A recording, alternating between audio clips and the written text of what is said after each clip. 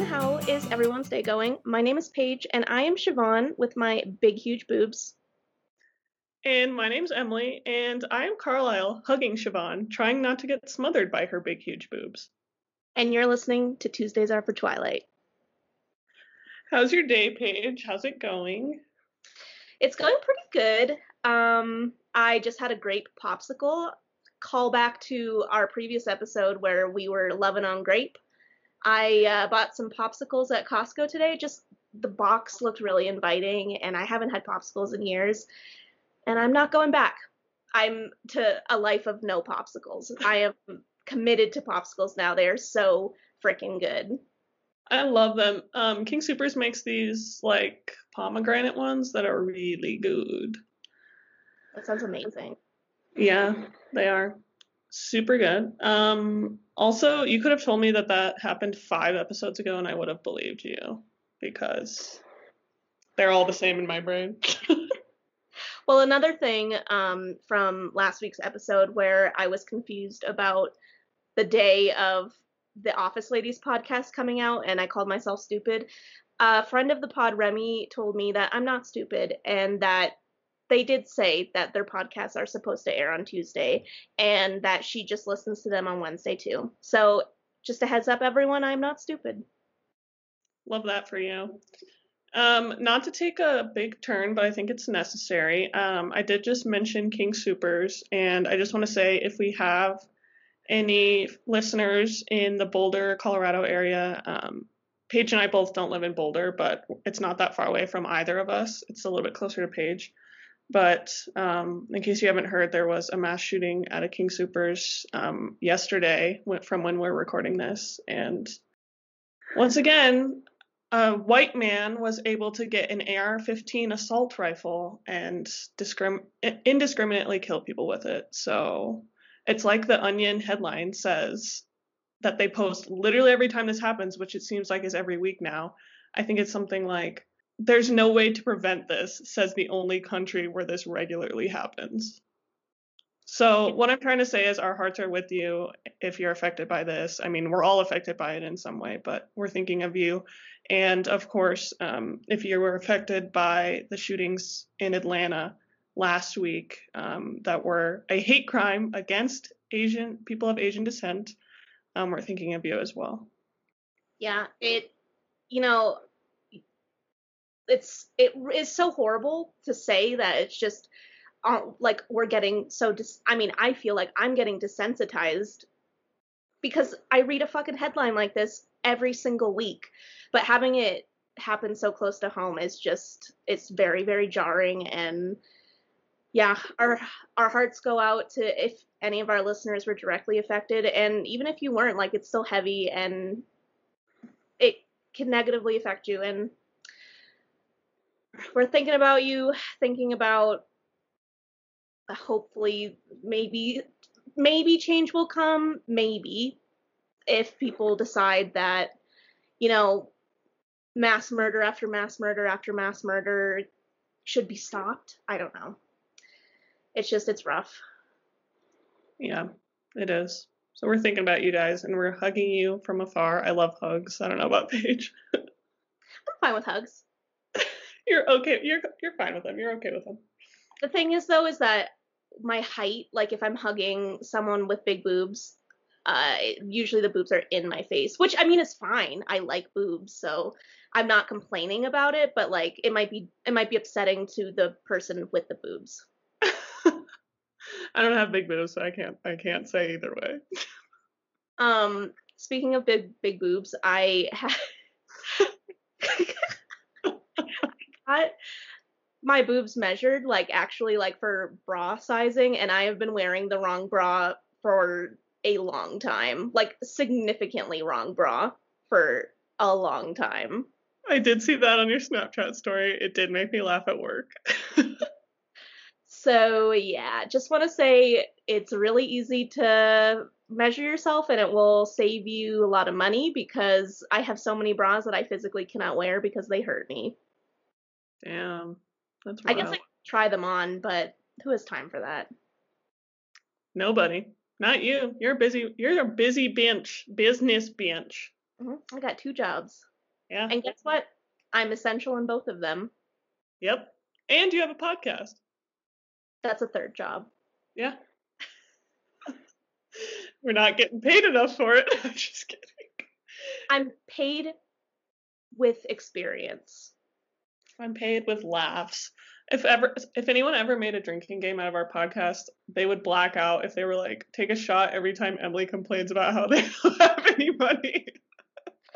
Take a shot every time Paige says quote unquote. Okay, true. We would literally kill someone if we did take a shot every time Emily says anyways. Yeah, that's a trip right to the hospital to get your stomach pumped.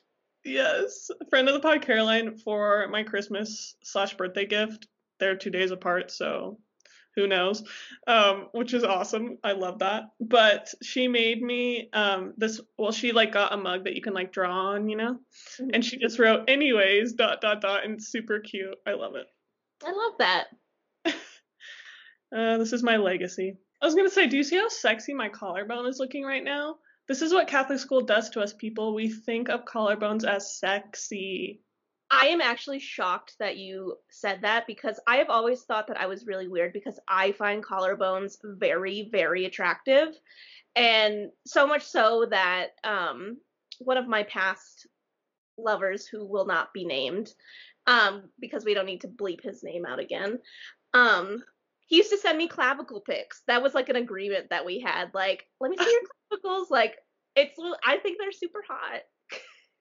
Literally, that is so funny. I'm telling you, psychologically, it has to be because of Catholic school. It has to. I can't argue with it. It's like forbidden fruit. God. Speaking of forbidden fruit, how do you like that segue? We read chapters 14 and 15 of Midnight Sun. They were called Closer and Probability. What did you think of these two chapters, Paige? I thought that they were super interesting. That's another shot. If we did shots, Paige says really interesting or super interesting, you would be dead. I really, really enjoyed reading about the Siobhan storyline at the end of Probability. It's just so interesting hearing about other vampires and other vampire lifestyles and like the supernatural side of it. I really like both of these chapters. Yeah, love that. It did seem kind of random, but I like that it was in there. Yeah, I mean, without any spoilers, are those characters that we're gonna see again in later books? Much later, yes. Okay. Okay, so we left off at the end of chapter 13 with Edward leaving his house. He had just spent some time with Esme to go check on Bella, of course, and watch her in her sleep, as he does. So, Stephenie Meyer doesn't spend much time in the night, which is good because we've already seen this a million times. So she basically just jumps into the next day when Edward has decided it is once again his day to ask Bella more questions. And so he starts off by asking about her mom and, asking Bella to tell him more about her. And she goes on a pretty long explanation of her and just talks about how her mom doesn't like to be in one place for too long and how she felt kind of guilty. And she does feel a little bit better with Charlie because she knows that he needs her.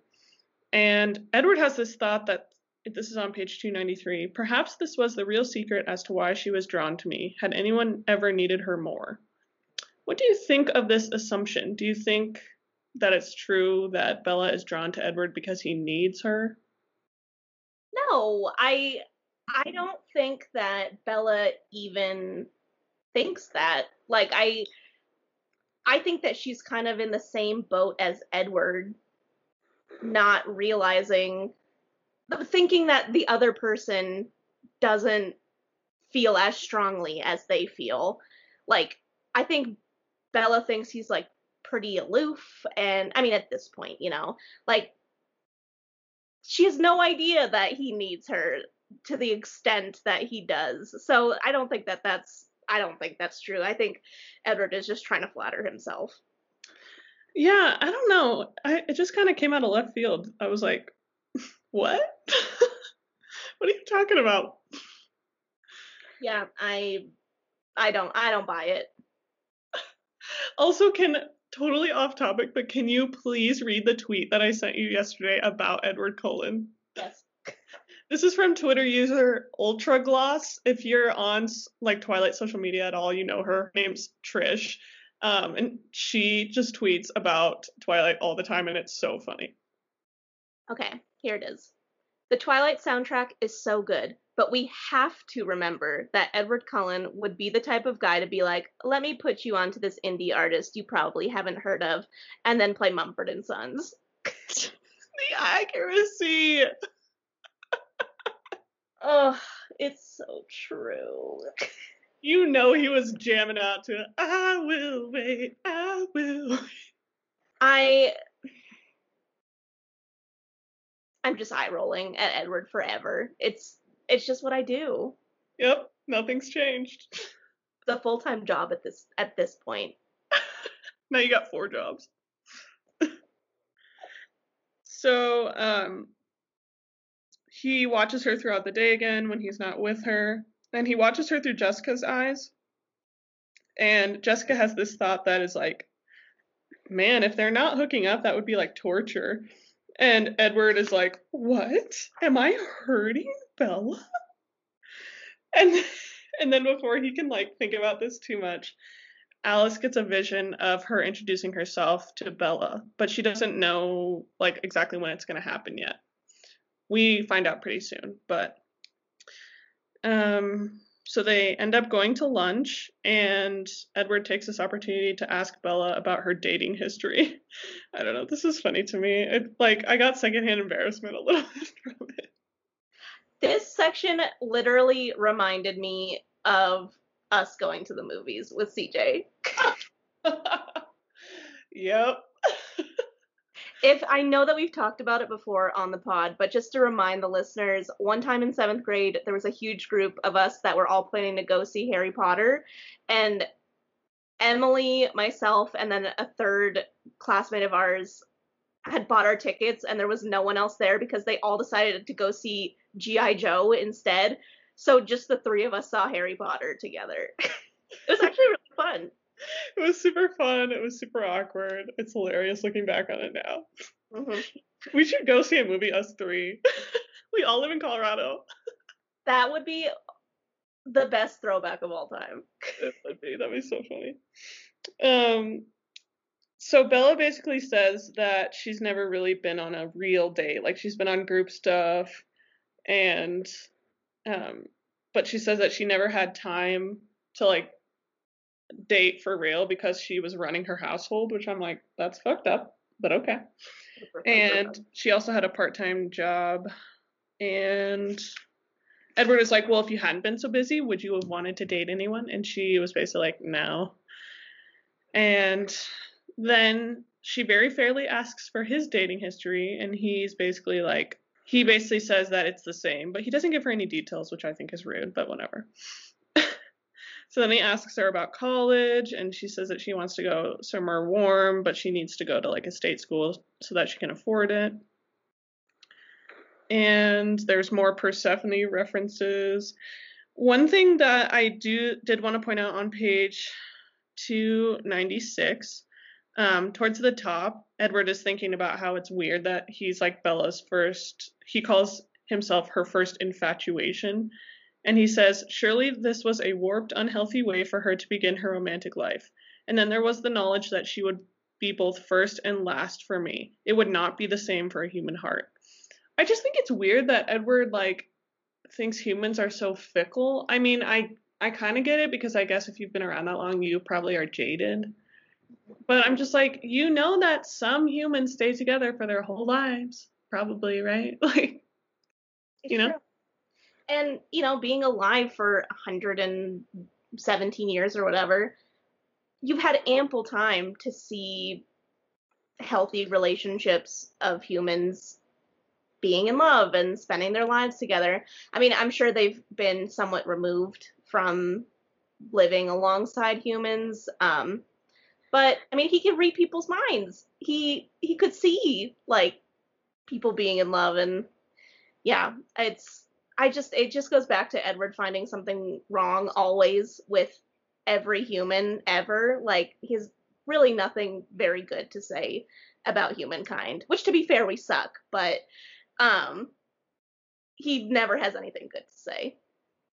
Yeah, and also I feel like even though he has been around to see healthy relationships, he probably has his head so far up his ass that he like hasn't actually witnessed anything. Yeah. I mean, how can you see if your head is literally in your ass? It's just impossible. That would be impossible. My back hurts just thinking about it. You could you could twist it out like a wet towel.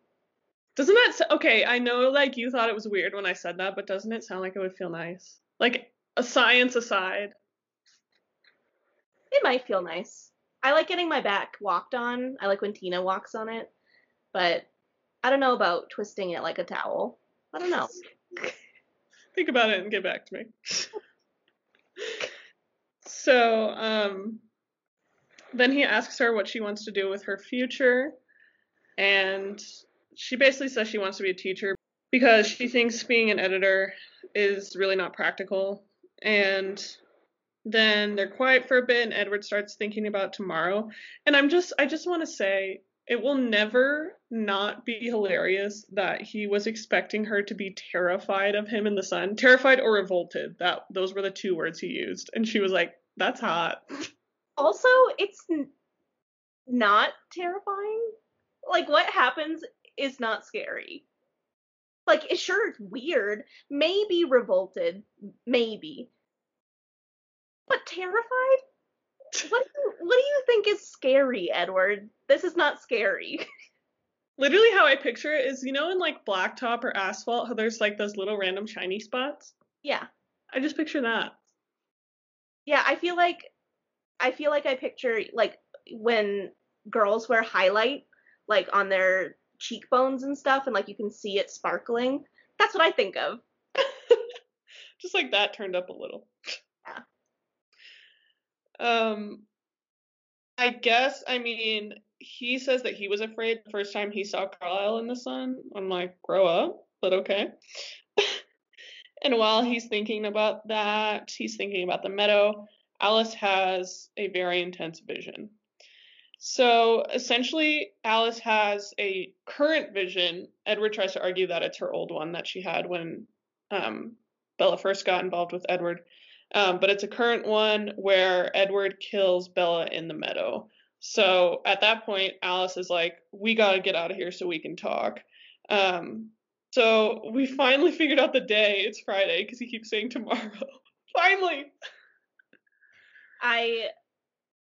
All I can say is now I'm satisfied. Now I know. Yep. And so obviously they're going to talk about this in the next chapter, which we also read.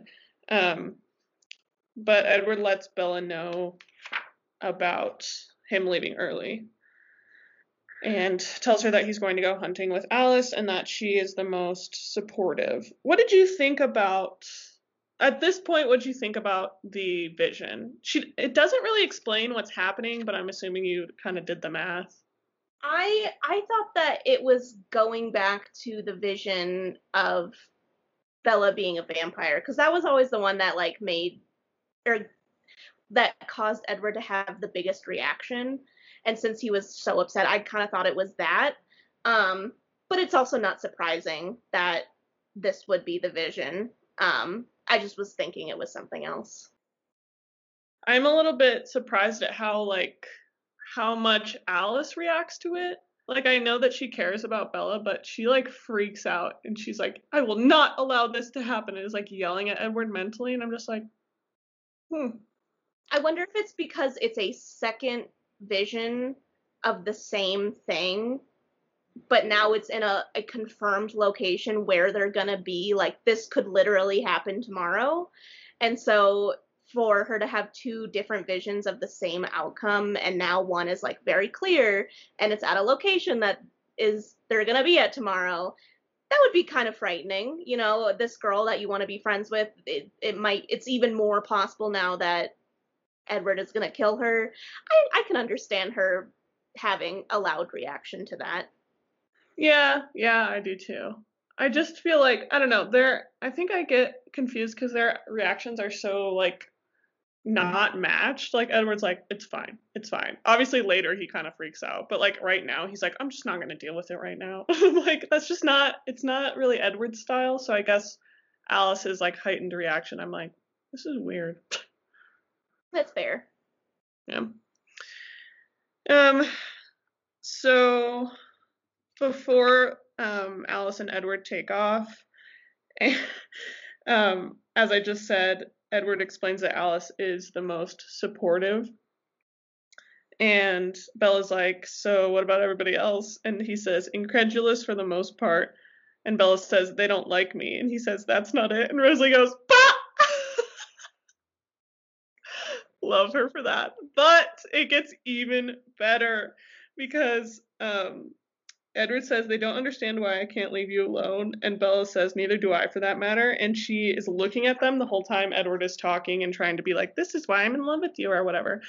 And she's looking over there and Rosalie like snarls at her or whatever, which we know happened from Twilight, but her internal monologue.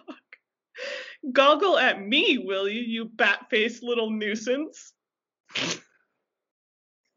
I like bat-faced. It's very funny. It's so specific. Like she was cooking that one for a while. Mm-hmm. I will give you $50 if you call someone a bat-faced little nuisance next time you're at Chipotle, like a customer. I love that. I mean, I don't know if I will do that, but I'll think about it. Um, this is totally random, but it just made me. I just thought of it. So there is this girl. Her name is Rachel. I know what her last name is, but I'm not gonna say it for privacy. She orders. She used to order more frequently. I definitely say I see her name at least once a month, more for sure, but like she's regular enough that I know her name. She gets the biggest burritos I've ever seen in my entire life. They're enormous. I hate her order. It's disgustingly large. She gets extra of everything that doesn't cost extra. And she gets like rice, beans, fajitas. I think she doesn't get meat, but she gets the soy alternative. And then she gets extra of like 3 salsas, extra sour cream, extra cheese, guac, and extra lettuce. Like they're huge burritos, and sometimes she gets them in bowls, but then she also gets like 5 of them, like a lot. Her bag is so heavy. It is so much food that I looked her up on Facebook because I was like, I need to know who this person is. All I'm saying is, if you have a weird order like that or you order a lot, your local Chipotle employees might look you up on Facebook because I had to put a face to her monster burritos. They're shocking. I wonder who she's feeding with those things. Maybe like a small sports team. Maybe. That could be it. Someone, we have a group me for like all the coworkers, like, oh hey, can someone cover my shift? Blah blah blah. One of my coworkers took a photo of her burrito and it said like this burrito will haunt my nightmares. So I'll send you a photo of it when I'll just pull it up right now. It's in a bowl for scale. Oh my god, that is massive. It is like extending over both sides of the bowl. Yeah. It's double wrapped. It would be impossible to roll it with one tortilla. It's close to impossible rolling it with 2. Jesus. Yeah. Rachel, you do you, I guess. Rachel, if you're a fan, I'm sorry, but you have to stop. Maybe just like one less salsa, Rachel. Yeah, or just a normal amount of anything. I don't like to shame people for their orders, but damn. So, where were we? Rosalie. Okay. Edward like snarls back at her and Rosalie says she started it. I'm like, no, she didn't. She didn't do anything. But also, I support you. I support you. I don't support the claim. Agreed. Agreed. Um, so Edward explains that his family, or Rosalie, and he doesn't say everybody else, but like it's implied, are worried like if he ends up killing her, he spent a lot of time with her publicly, so people would be suspicious. And then he goes to leave with Alice, and of course Alice shows up. I love that he says, I'd seen this part before. It's so funny. And Alice introduces herself. Well, Edward introduces her to Bella. And they get ready to leave. So Edward says goodbye to Bella and tells her to be safe, and then writes her a note to be safe. It's like overkill. Jeez. So then he joins up with Alice, and they have to find Alice or Bella's truck key so that they can bring Bella's truck to the school so that she has a way to get home. And it is so, like, this is such a convenient way to find shit that you've lost. Like, Alice basically just has visions of herself looking for it in all these different places, and then she finds it in the vision, so then she's like, okay, that's what I have to do. Like, imagine. It's genius is what it is. I'm so jealous. Work smarter, not harder. For real. Like, imagine all the different applications of that. Like, it's just mind-boggling. Like, I am thinking about this grant that I'm writing at work, and I'm like, she would have all the visions of all the ones that would like potentially work to get funded, and would it? It's like you could literally do anything. Yeah, you could enjoy eating a whole lasagna before you even actually eat it. You could eat it twice. Yeah, that's true. Not where I was picturing that conversation going, but I agree. So then they get Bella's truck and they drive it back to school. Edward writes his creepy little note. And that is the end of that chapter. Did you have any notes from this one that we didn't cover? I didn't, but I do want to add, maybe I'll get hate for this, but I don't think the note is creepy. I kind of like it. I don't think, maybe creepy's the wrong word. Maybe it's just, like, I just really do think it's overkill. Like, he told her to be safe when he was leaving, and then leaves her another note that is like, be safe again. Like, if the note was like, can't wait for tomorrow, that'd be cute. Exactly. Be safe again? Yeah, no, you're right. You're definitely right about that. Danny and I are big note writers for each other because back in the day, like, he would have to leave for work before I was even up, and he would like leave a note like, I had fun, like, drive home safe, blah blah blah. So it'd be like saying goodbye even though he wasn't there, and I would do the same thing. So it's just like, it's nice, like, to have something to remember, like, oh, the person and the fun time. But yeah, you're right. The note could have been anything else, but he chose the thing he's already said a million times. Yep. So the next chapter begins right where the last one left off. And so he gets into the car with Alice, and they kind of go over these visions that she's having. So I just want to get your overall impression on all the things that Alice sees before we go over them. I think they're all valid at the time. You know, he hasn't really allowed himself, because I know what's going to happen at the Meadow, and knowing like what happens, he's not put himself in that situation yet. So he really doesn't know if he's going to be able to restrain himself or not. So I think they're all valid. I could see them being worried that any of these things could happen for sure. However, the one where she's very clearly pregnant and they don't explain it, I was just like, what? What?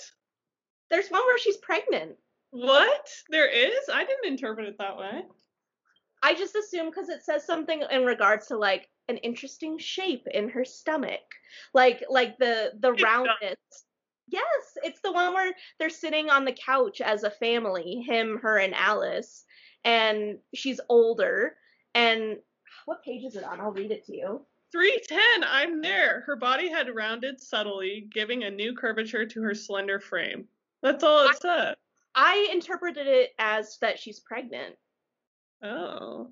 That's interesting. I interpret it as her getting older, and that's it. Oh, well, I mean, I guess it could be that, but I mean, I do know that she has a kid at some point, so maybe my brain is just filling that in because I know that to be true. Mhm. I mean, I could see it either way, but that's how I interpreted it. That's very interesting. Damn. Okay. Let me think about that in the background. So there's a lot to go over here because the multitude of Alice's visions are insane. Hmm. So this is the part where Edward tries to argue that this isn't a new vision, it's just the one that Alice is remembering, and she says nope. And he says, I'll cancel.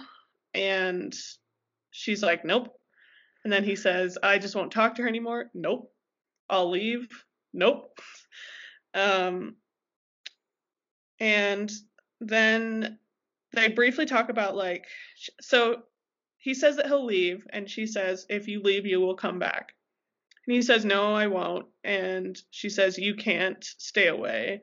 Maybe if it was just your own pain. And then she pictures Bella in all these different like settings, and she just looks like really depressed, basically. Um, and she says that Bella looks like that because Edward left. And Edward's like, well, maybe that's better. And Alice is like, you couldn't do that, basically. Like, you couldn't deal with yourself if you left her that unhappy.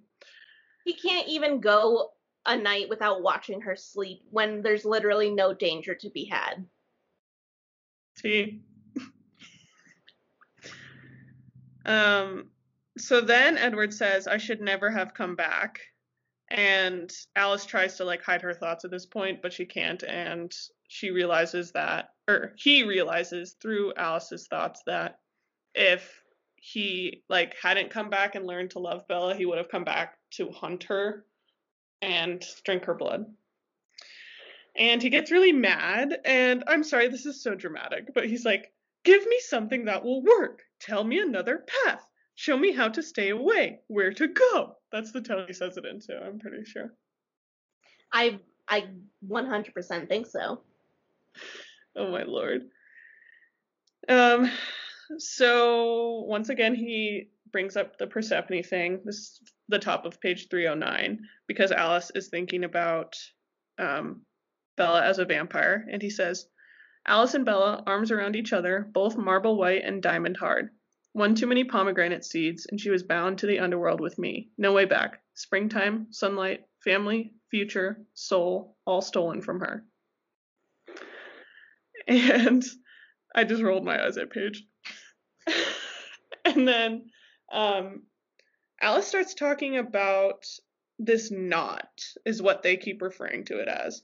I think, okay, this would be another thing that would send people to the hospital, is me saying how interesting I find Alice's visions to be. But this is so interesting, how there's like all these little like threads and she can't see like certain ones on the other side. I don't know. What do you think of that? Yeah, I 100% agree. I think it's a really great analogy for what is going on right now. Like literally a jumble of all different paths and no clear answer in the middle as to where each one is going, what's going to lead towards the end. I thought it was perfect. Yeah, it is. It's super interesting. And I was just about to say, like, I can't believe Edward went through with it with like this amount of uncertainty, but it's because Alice says you can't avoid it, Edward. You're going to have to face it. Knowing it could easily go either way, you still have to face it. So basically she's saying like you got to go to that meadow and then figure out what happens after that. Yeah, I don't know how Edward thinks that there's a possibility that like he just wouldn't go. Like, bro, we all know you're gonna go. Like, you have to deal with this at some point. You have allowed yourself so much. What did you think was gonna happen? You know, I'm just I'm just I'm just laughing at him in my mind. Me too, but it's like sardonic laughter because I'm a big fan of avoiding problems in the hopes that they'll go away. Womp womp. So then Alice, this is what we were talking about a little bit earlier. She says, "Do you want some good news?" And she says she's seen a third way. So the two ways being Bella dead or Bella being a vampire. And she shows him like this kind of sketchy vision where, as we said earlier, Bella is older, potentially pregnant. And she's with Alice and Edward. So they're still like obviously spending time together, but she's getting older. Which is exactly what Edward wants to happen. Why do you think Alice didn't mention this before? It's a good question. I don't know. I almost feel like Alice feels this responsibility to like share the gravity of the situation with Edward because like if she just told him like, "Oh, I saw that there's a possibility that y'all are going to be together in a few years." Like he wouldn't. I don't agree, but maybe she thinks that he wouldn't like take it as seriously and might like let his guard down, you know? That makes sense. It also seems like she said it was grainy, like it's not as clear as the other one, so she probably thinks that this one doesn't have as much of a probability of being the one, and like why get someone's hopes up if they're just gonna murder this person and it's not. There's no way it would ever happen, you know? Yeah, that's a really good point as well. Yeah, so Alice about that vision says, "It's still not very probable, but I thought you'd like to know it was there. If you two get through the crisis, this is out there." And then Alice has this little interesting moment where she's like, what do you think Bella might want? Did it ever occur to you that she might want to be a vampire? And he's like, "That's insanity. No one would choose." And she interrupts him and says, "No need to argue about it now. Crisis first." I love that she's like, "We're going to argue about this later, so I'll just deal with it later." Edward seems like the kind of person who's always arguing with everyone, always. And Alice is like, been there, done that. We don't need to do this right now. I've heard enough of this. Love that for her. So, Alice says, "I love you. You can do this," which I thought was a sweet moment. Mm-hmm. And Edward says, like, "I need a minute," basically. So he kind of goes into this, like, self-reflection for a few moments. And he's like, he keeps referring to the part of him that wants to kill Bella as the monster. And so he's like, "How do I kill it?"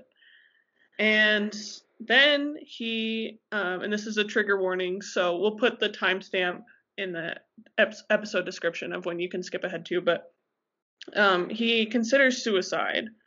And he thinks of like different methods that maybe that this could happen. He mentions briefly that Carlisle had exhausted most of the possibilities in the beginning of his new life. And then he says, "Well, someone in my family would be capable, but they won't do it." And then he won't ask any of Carlisle's friends. And then he says something about, "Unless I did something stupid like go to Italy," and then briefly thinks about the Quileutes and how they could have done it too if they weren't quote unquote toothless. This is a whole lot of new information for you. So what did you think of it?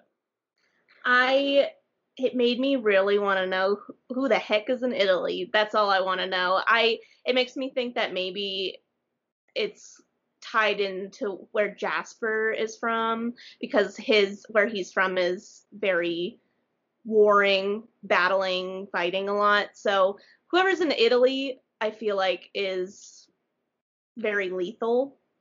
That's what my first thought is. I also, the Volturi is mentioned for the first time maybe in this chapter, and I'm like, maybe that's where they're from. I don't know. Okay. Who do you think they are?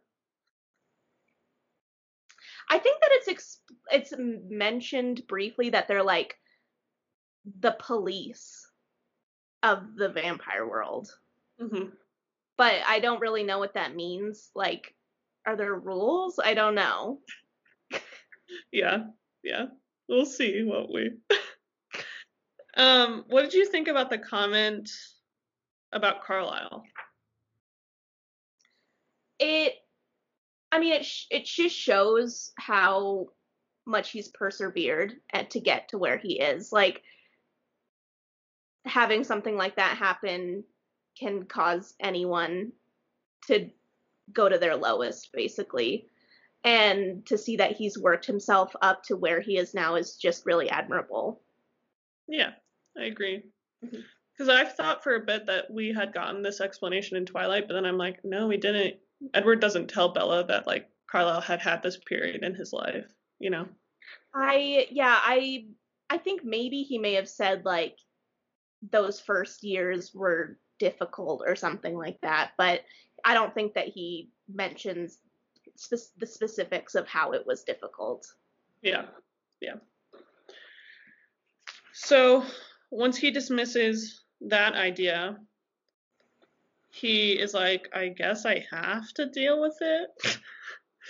And he says, all I could do, it seemed, was cling to my decision with both hands with all my strength. I would be stronger than my monster. I would not hurt Bella.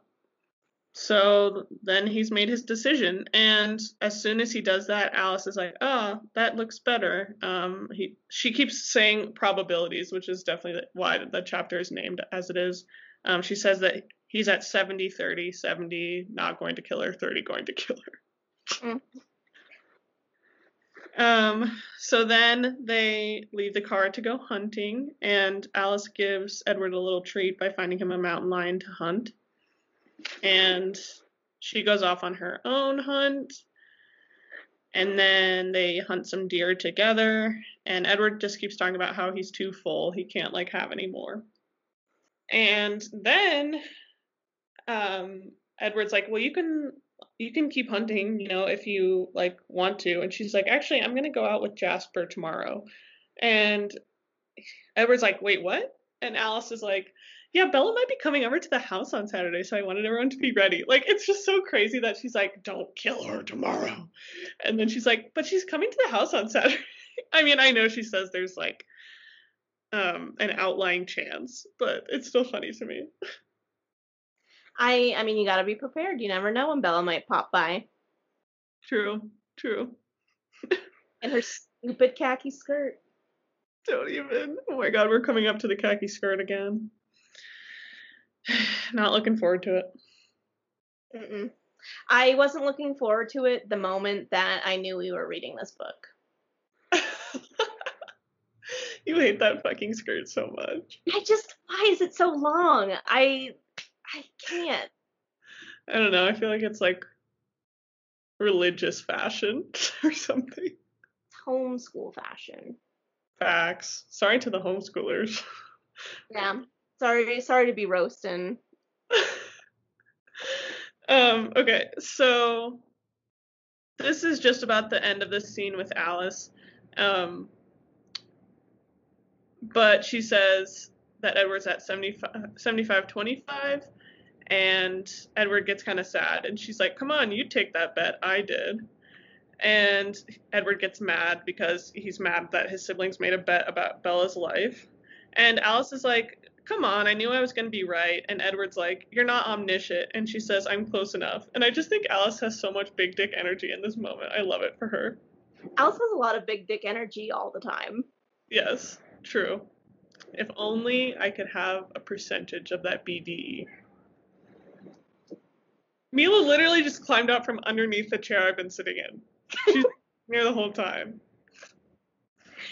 She's a little creeper. She is. That's creepy. So they go home, and Emmett told everybody to get out because Edward's mad about the bet. And so Carlisle is home, and so is Esme. And Edward just nods at Carlisle, and then he's like, okay. So then he goes with Esme, and then they end up leaving too because they can all just tell that like he wants to be by himself. Casually climbing out of a window to leave the house. Honestly, I'm jealous. I've kind of always wanted to climb out of a window. I don't know why, I just imagined it's like a window at the top of the house, and it just like seems so, like if you were watching from the outside, you'd be like, what the fuck are those two people doing? Yeah, just jumping out of the window, that would be crazy. So Edward takes a shower, and then he starts thinking about what he should wear tomorrow, which, such a mood. We've all done this before a date. Mm-hmm. And this is so fucking crazy about this shirt. So Edward basically realizes that he has to wear a shirt where his skin is going to be exposed so that he's not like hiding behind his clothes and not showing Bella like the full expression of what happens to him. And he finds this like that fucking weird ass shirt that we made fun of in Twilight that's like sleeveless. And it is weird because Alice had bought this for him like years ago before Bella was ever in Forks, and she just was like, I just thought that you might like need it someday. She like doesn't even really know why she bought it herself. And it's just so crazy like how far forward and backward her visions can stretch. Yeah, and to me it seemed like she didn't even really have a vision. It just was almost like an inkling, like something was tugging at her, like this is important, but she had not even a vision to see why. It was just sort of like, hey, look at this, get this, you know. Yeah, I wish I had that. I do, but the things that I buy are like Pokemon cards, and they don't actually help me. It's a thought that counts. Yeah. Okay. So once Edward gets dressed, he's like, oh my god, Bella could be dead. So he goes to her house again. And he has to sit outside for a while because her and her dad are still up. Bella's doing laundry. Charlie's watching sports. And then he hears Bella like kind of getting ready and like blow drying her hair. And he's like, oh my god, she wants to look nice for me. I'm like, yeah, it's literally a date. Like, who wouldn't? Edward is so blind. I'm like, I thought you had superpowers. Yeah, Yeah. you cannot see 1 foot in front of your face. Or real. And then he's shook that she like has clothes all over the place. Like he didn't just have the same dilemma of being like, what am I gonna wear? I can't say this enough. This boy, you know, he's always talking about how smart he is, about all of his college degrees. Is he that smart? I don't know. I don't know. I feel like he's book smart. I feel like he has no common sense at all. Yeah. I feel like between him and Bella, there are 3 total brain cells, and Bella has 2 of them. Say less.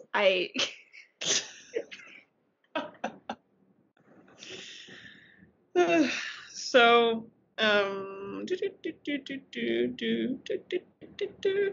okay. So I think this is a weak transition, personally. I think Stephenie Meyer just wanted to tell this story, and so she did. But as Edward is sitting in Bella's room as she's sleeping, he says, I thought of the emptiness of a life without Bella, and it brought to mind one night I'd not thought of for a very long time.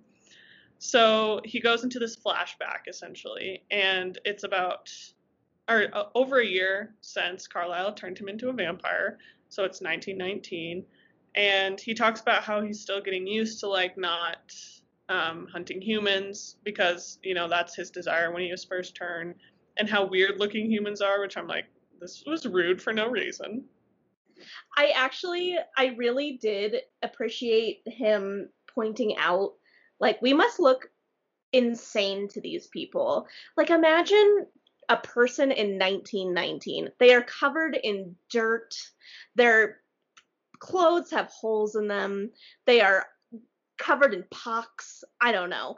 And then you see Robert Pattinson walking down the street with whoever the actor is who plays Carlisle. I would be like, excuse me?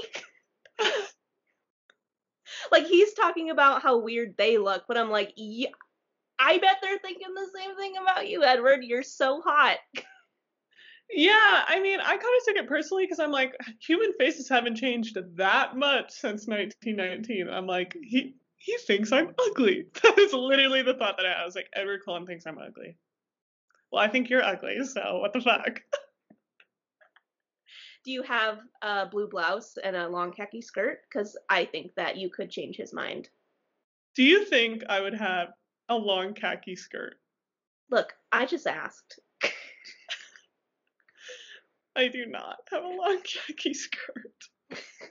In fact, I was just talking about this today with my coworker. I'm like, I still cannot really wear the color red. Like, I wear it occasionally, but after I wore it for 10 years on the same polo for that long, like, I'm like, I'm good. And in middle school, our skirts were khaki, so I'm like, it's a no.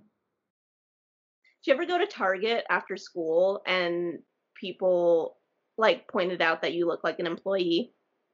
No, I'm gonna get major haters for this. I am not that big of a Target fan.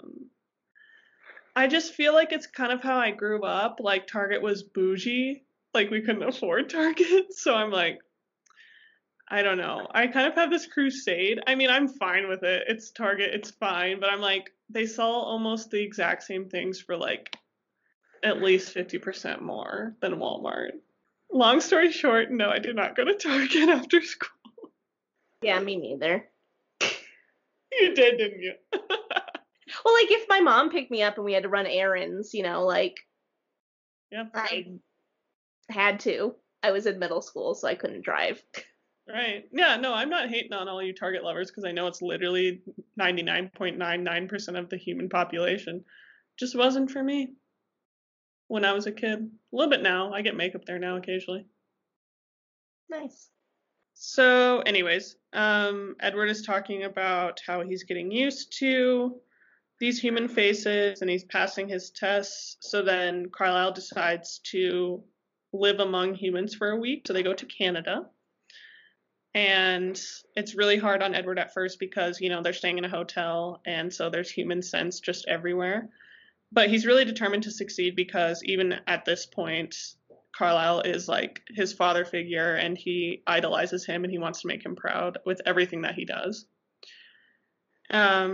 So then it's actually around Christmas. So Carlisle sends Edward out one evening to walk alone for the first time. And so Edward is like taking this very seriously and he's very careful. And when he gets back, it turns out it was just a distraction so that Carlisle could put a big Christmas tree in the hotel room. What did you think about this whole scenario, I guess? Scene. I loved it. It's so cute. I just it just really I mean, did you like it before I launch into how cute it is? I did like it. It kind of made me sad that Edward was like, I don't really care about this. Like, Yeah, that pissed me the fuck off. I was like, imagine having a dad who goes out of his way to do this and surprise you. I would be so tickled. yes, I agree. And it also has the same energy as Elf when they cut down that tree in the park. Because I'm like, where did Carlisle get this tree? He literally brought it into a hotel room. Yeah. Also, at one point he's like, I have popcorn, and I was like, oh my gosh, like a fun snack to have while you're doing this. And I'm like, wait, no, Paige, that's not what he means. Yeah, I actually had to look that up because I assumed it was something they were going to be putting on the tree, but I Yeah. didn't know it was a thing. I only know about that because if it's either if you give a mouse a cookie, or I think it's if you give a mouse a cookie, it's like, and then he'll want to eat some popcorn. And then if you give him the popcorn, he'll want to put the popcorn on the Christmas tree. And I remember, like, we obviously never did that as like part of our Christmas tradition, but I always thought, like, do people do that? That's so weird. Like, I never even thought about that. Yeah, it's kind of weird. It sounds cool. Yeah. It sounds like it would attract like ants. Yeah, it does. Maybe you just get fake popcorn. Is that a thing? Get unpopped kernels. Styrofoam peanuts. Yeah. So, as we just said, I'm gonna breeze over this because it makes me mad. But Edward's kind of like, I don't really care about human traditions, but it is nice that he did this. Just fucking grow up and be grateful that he did this for you. So rude. So then the next night they go out for a hunt, and while they're hunting, Edward smells. He doesn't describe them as human, and so he realizes that it's two other vampires. So we already had kind of mentioned them, Siobhan and Maggie. So they kind of chase after them. Not really, because Siobhan and Maggie aren't really trying to get away, but they do catch up to them. And so we meet these two characters. And Paige and I had a good laugh about this before we started airing when we were trying to figure out our intro, because it's like, just say Siobhan had big boobs. Like, literally, I'll just read this description of her. It's on page 324. At first, only one vampire emerged from the snow-dusted trees. She was the largest woman I had ever seen, taller than either Carlisle or me, with broader shoulders and thicker limbs. However, there was nothing masculine about her. She was profoundly female in shape, aggressively, forcefully female. It was clear she'd had no intention of passing for a human tonight. She wore only a simple, sleeveless linen shift with an intricately designed silver chain as a belt. And then he says, it had been in another lifetime when I had last noticed a woman this way, and I found I was hard-pressed to know where to put my eyes. God, grow up. I mean, I can kind of get it, because at this point, he's still freshly a vampire, so he probably still has memories of being a human and finding other humans. He was 17, so finding other people and women attractive. So I don't doubt it. I don't doubt it. It's just so funny the way he like won't say that she has big boobs or is sexy. I mean, I know that's like not really his culture and the time period he comes from, but it's just weird. I don't know. So, I think big bazungas, they can pass a lifetime, you know, or like that. I think, you know, big old boobs are favored at any time period. I wish you hadn't just said the word bazungas. But other than that, I agree. Oh, would you rather me say knockers? No! Are we children? God. So before I get into any farther into this interaction, what are your general thoughts about this? I know that you said you really liked it. How did you feel about these two characters and kind of what goes down? I mean, I liked it. I thought it was interesting, but something about Siobhan is sus. I don't know. I can't really put my finger on it. The way that she's kind of like, she has no care about turning people. She does it because she thinks almost like they're commodities. Like, adding this to her coven basically will be worthwhile, and doesn't consider like that it's a person and that you're changing them literally forever.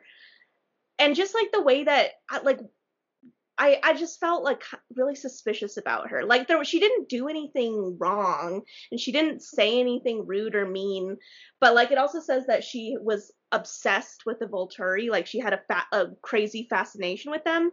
And I don't know a lot about them, but I'm pretty sure that they're villains. Like, I'm fairly positive that they're the enemy at some point. So like, the fact that she has this fascination with them, it just makes me feel sus about her.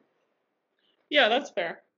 And also Maggie is like really quiet the whole time, and she doesn't really say anything, and that she has this really crazy power and knows like stuff about them. It just had like almost like a creepy vibe. Okay. Yeah, what do you think, like if you had to guess they never say what her actual power is, so what do you think it is? I thought they did say. Do they? Maybe they don't. Because she thinks in her head that like she knows Carlisle's hiding something. Like he's not being fully honest. So maybe maybe her power is like knowing if people are lying or like telling the truth. You don't know like what the truth is or what the lie like, or what the truth is, but you do know that they're not being truthful. Yeah, I like that theory. So, as these two kind of show up, Edward is taking it all in. I mean, this is the first time that he has run into any other vampire other than Carlisle. And he says that there's like a strange relief because they are so beautiful, and he says the symmetry was soothing. And then when Siobhan hugs Carlisle, who they clearly know each other, and Edward has to hold himself back from like jumping in between them just because his instinct is to defend Carlisle. And he obviously Siobhan doesn't know that Edward can hear everything that she's thinking. And she says, "I wonder why now. There must be something special about the boy." And Edward is kind of like, "What does that mean?" And you kind of find out later that Siobhan likes to find people who she thinks will have gifts as vampires. And then at the same time, Maggie realizes that what Carlisle is saying is true, but there is something that he's not saying. And then Siobhan has this thought about Edward because she's looking at his oddly colored eyes, because Stephenie Meyer does make it clear that Maggie and Siobhan's eyes are red, meaning that they feed on humans. So Siobhan has this thought, "Poor boy, I suppose Carlisle has imposed his odd habits on the lad. That's why his eyes are so strange. How tragic to be deprived of the greatest joy of this life." And this one line like lives with Edward forever, which that's happened to me. Like anytime someone tells me something about like an insecurity of mine, I literally will never forget it. Like someone told me that my voice sounds deep like a guy, and since then I have hated my voice like so much. What a horrible thing to say. Yeah. Yep. And so this lives with Edward, and it kind of actually is the driving force behind, which we already knew about, when he leaves Carlisle and Esme to hunt down like rapists and killers. And he thinks that once he does that, it'll feel like he'll feel joy and it'll be really satisfying, but it's not, because he says, "I couldn't keep from seeing the ugliness. I couldn't forget what Carlisle must think of my choice." And then he says, "I was never sure then why the blood wasn't the existence crowning ecstasy that Siobhan had believed it to be, why I continued to miss Carlisle and Esme more than I enjoyed my freedom, why the weight of each kill seemed to accumulate until I was crippled under their combined load."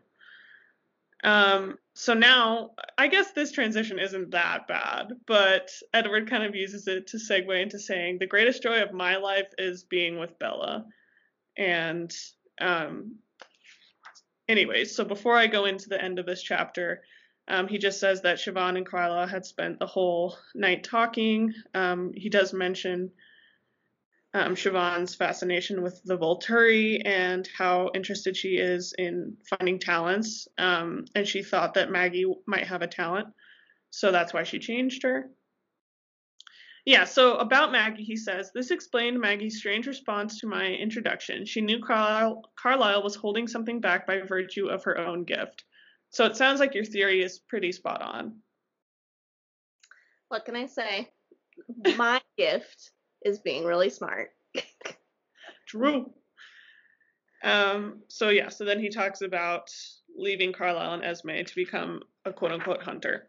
So then back in Bella's room, he says, "The greatest joy of my life was this fragile, brave, warm, insightful girl sleeping so peacefully nearby, Bella, the very greatest joy that life had to offer me, and the greatest pain when she was lost."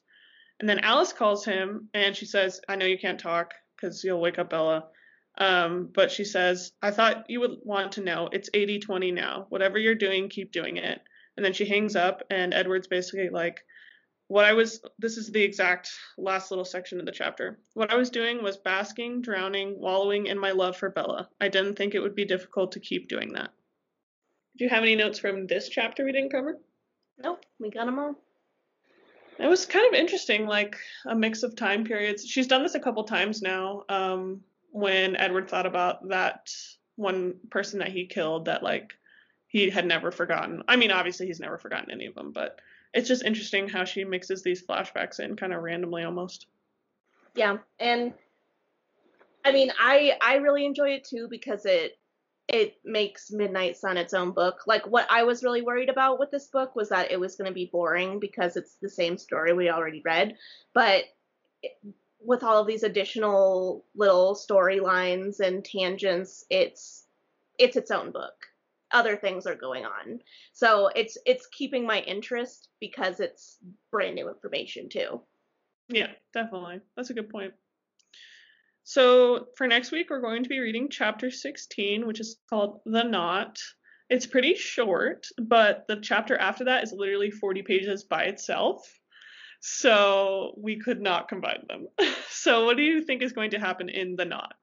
Well, I thought that The Knot was going to be kind of the chapter where it leads in Twilight, where it leads up to the infamous meadow scene and it stops when he steps out into the sunlight. But if the next chapter after that is really long, I wonder if that's going to be that. I mean, The Knot is clearly referring to what Alice was talking about with all of her visions. So I think it's going to be the car ride to the meadow. I don't know if it's going to include actually like being at the meadow. You know what? I'm just gonna go for it. I'm gonna say it's gonna be similar to the Twilight one, where it's the leading up to the infamous meadow scene. Okay, I like it. We'll find out next week. So I guess that's about all we have for you. We're just grinding along, just getting through this book. It's pretty crazy. Mm-hmm.